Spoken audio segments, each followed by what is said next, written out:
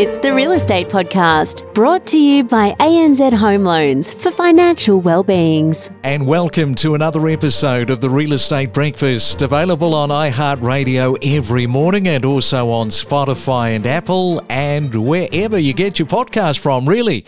It is a Thursday morning. Yes, the working week, one more day after today. We're back into another weekend. It is the 24th today for November for 2022. Coming up in just a moment, we are going to be talking about a report that has been released to highlight some of the shortcomings and problems associated with trying to build 1 million homes. Yes, we're going to be talking with economist in just a moment, Tom Devitt. And also yesterday, the Reserve Bank in New Zealand has delivered a giant-sized interest rate rise of 75 basis points and considered at one stage a 100 points rise. Now, it's the biggest single rise since the official cash rate was established in New Zealand back in 1999, and this particular rise is the 9th consecutive one. So the official cash rate yesterday in New Zealand was lifted to 4.25%. It's the highest level since December of 2008, and the Reserve Bank in New Zealand is forecasting a recession is likely as it battles to combat inflation. I guess we're all in this together, aren't we? Looks like the UK next year is going to go into recession as well. And the RBA committee agreed that the cash rate needs to reach a higher level and sooner rather than later to ensure that inflation returns to within its target range over the medium term. Remember, of course, New Zealand is ahead, so it is always a little bit of a look to the future. It's your real estate podcast for breakfast. And if you're celebrating your birthday for today, for November the 24th, happy birthday. You're sharing it with Ian Botham.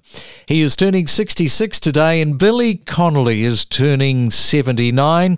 And also on this day, back in 1971, the hijacking of Northwest Orient Airlines 305 happened. Now, there's a documentary. You've got to see this. It's on Netflix, and I think it's called D.B. Cooper because he's the one that did the hijacking.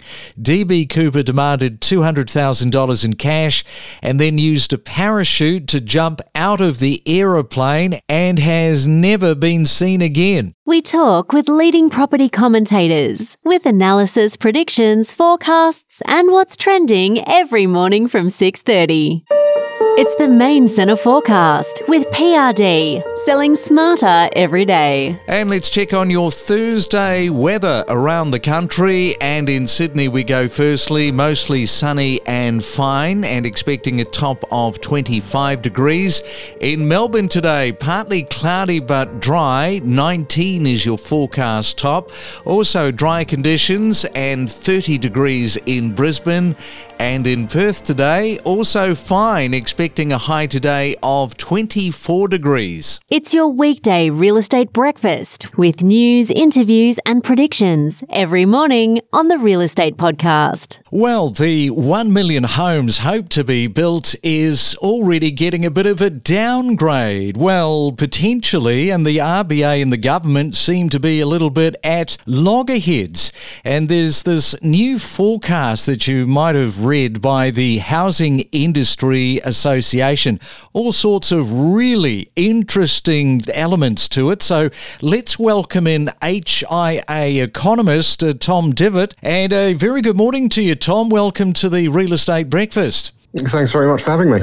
So you mentioned last week that even though the RBA and the government had some friction there are tools at the government's disposal to use.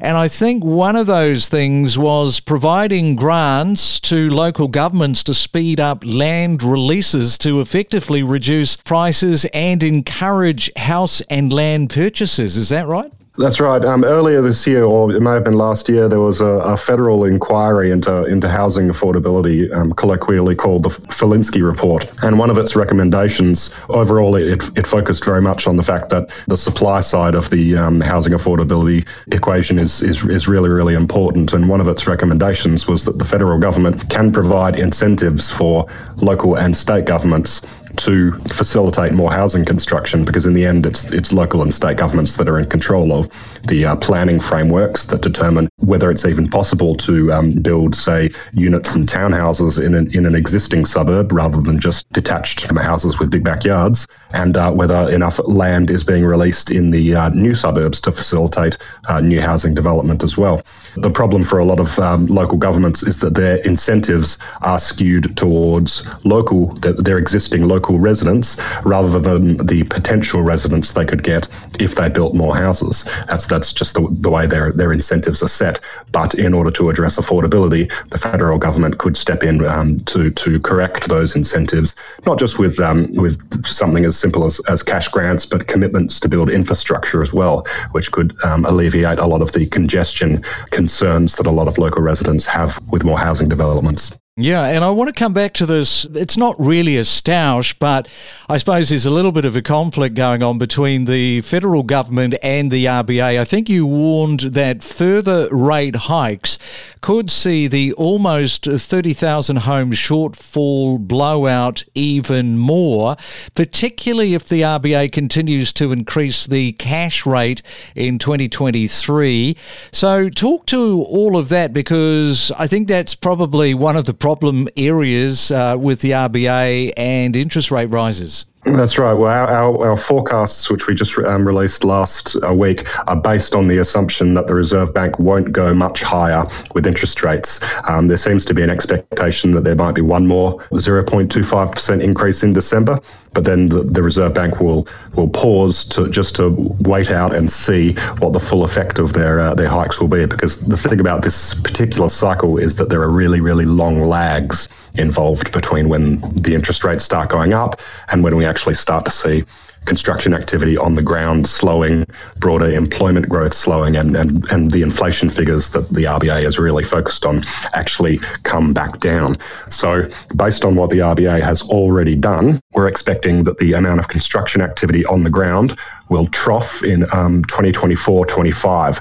And based on the amount of homes that we're officially forecasting to be built between 2024 and 2028, which coincides with the government's 1 million houses pledge, the government is going to fall about 30,000 houses short in total. And as you said, if the Reserve Bank goes further, that trough in 24-25 will be even deeper, and that shortfall will be even greater, unless, as I mentioned before, the government steps in with some incentives to encourage further housing development and faster land release.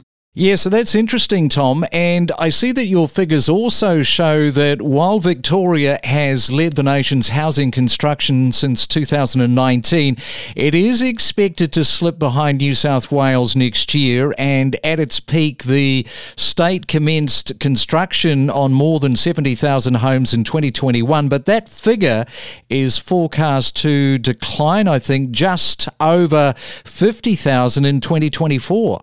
That's right, yeah. Victoria is an interesting case. It was hit hardest by the closure of international borders. It relies more than any other state on overseas migrants, students and tourists, especially to support the apartment sector, because that's where new overseas arrivals tend to move into when they first arrive. What managed to override that loss of overseas demand was the pandemic itself. It made people want more space and more amenity in their home environment, so it led to an enormous upshift in demand for housing, despite the fact that Victoria's population went backwards during the pandemic. It's just incredible to think that under those circumstances, a boom in detached housing could happen.